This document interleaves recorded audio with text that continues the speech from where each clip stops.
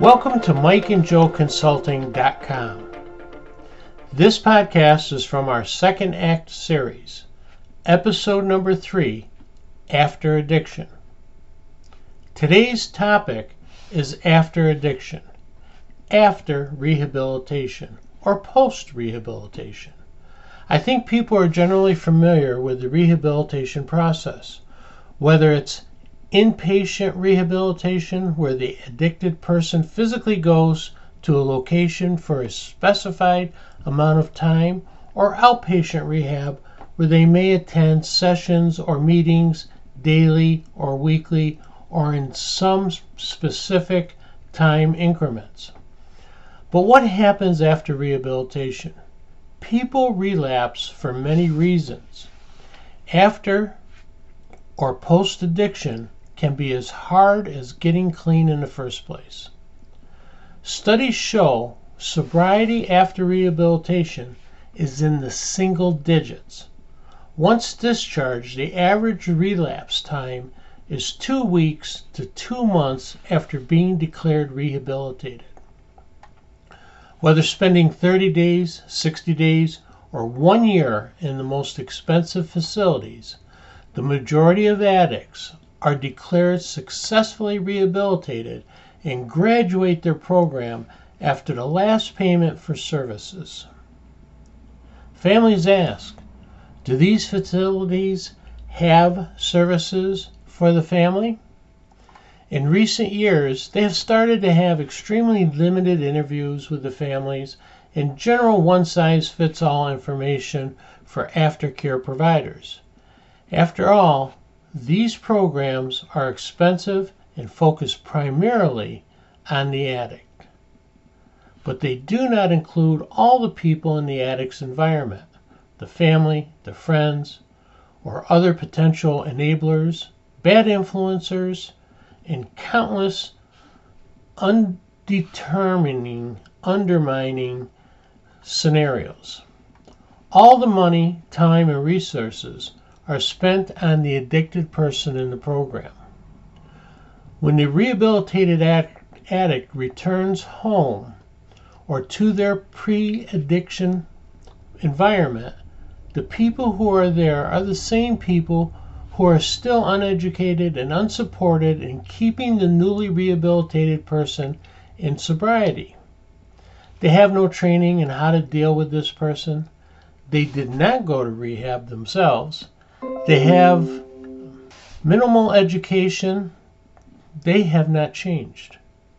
It's all on the addict to deal with and resist all the things that were a problem before they went to rehab.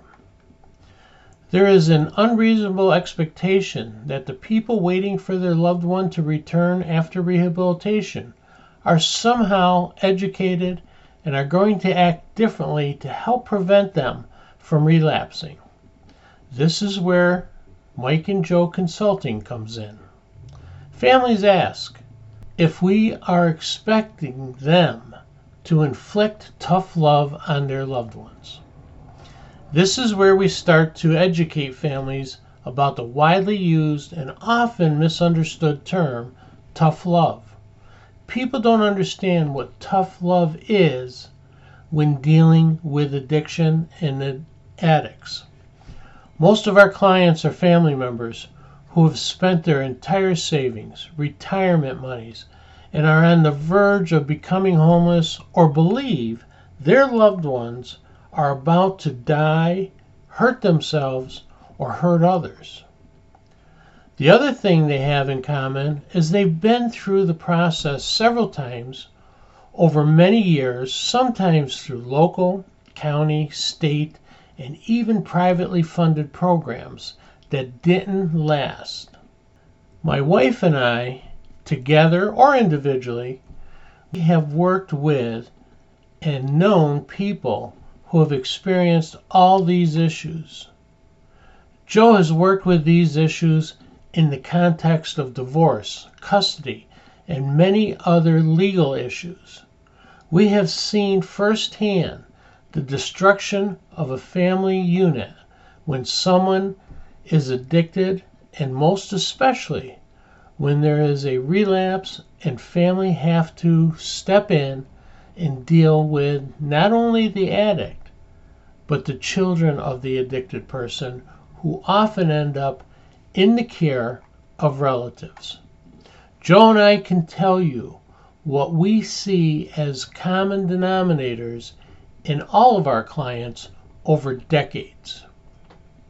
We see that rehab doesn't focus on the family or what can be considered the enablers when the rehabilitation is done and the rehabilitated person goes back home and into that same old environment. The system seems to address the symptoms rather than the root causes or what drives them to use in the first place. Many families just are not educated about what motivates addicts to return to using. Many times, there are other bad influences. Some examples are having other active users in the home the rehabilitated person is returning to. Many times, caring for a person from a position of love without understanding their addiction can actually drive them further into wanting to use again and use even more. Earlier I mentioned tough love and how misunderstood the term is. What do you think when I say, are you ready to practice tough love? You usually respond with, I'm not going to be mean. I'm not going to insult them. I'm not going to be discouraging. I'm not going to make them hate me. I'm not going to punish them for something they are trying to recuperate from. When I hear people have that reaction, it is clear to me they have no concept of what tough love really is and who it's meant for. Let me repeat the definition of tough love. If helping an addict stay sober is not one of the toughest things that you have experienced, you are not practicing tough love properly. Don't punish, degrade, deprive to teach.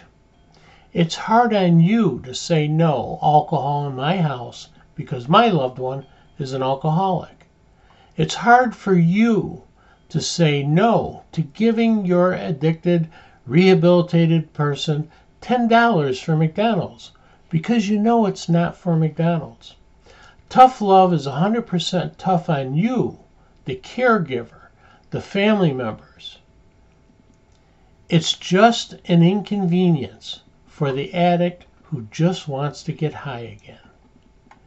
If you do not know how to love someone with tough love properly, it's going to be very hard and will not help your addicted person remain rehabilitated. Families say, I hear what you're saying, and conceptually it all makes perfect sense. But how do you deal with grandma who's going to give her rehabilitated grandson whatever he asks for? Mom and dad might be on board, siblings are on board, even grandson's girlfriend is on board. Everyone is able to say no, but grandsons no. If they hit up grandma for $10 for gas, McDonald's, the movies, whatever the reason, she's going to give it to him. What do we do with grandma? For lack of a better term, everybody who is on board must figure out an intervention for grandma.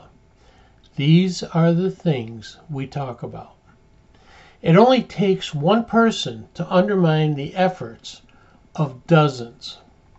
This is not for everyone, but I have said in the past, if we're going to a funeral, the question is, are we going to mourn a loss that we feel confident we did everything to prevent? Or are we going to realize in hindsight what we could have and should have done and focus on our own guilt? That is the thought that seems to get through the toughest or thickest uncooperative mindsets. This is what we talk about at Mike and Joe Consulting. This is what we teach. This is how we help the families, the parents, the grandparents, siblings to love their addicted person so they have the best chance of staying rehabilitated. Our program is designed to fit your particular needs, your family, and your individual circumstances. At Mike and Joe Consulting, there is not a one-size-fits-all consult for us or you. This may very well be the toughest love you have to give ever in your life. So, as a call to action, go to mikeandjoeconsulting.com. Contact us, set up an initial interview from our contact page. And we wish all of you the best, and thank you for listening to Mike and Joe Consulting.com.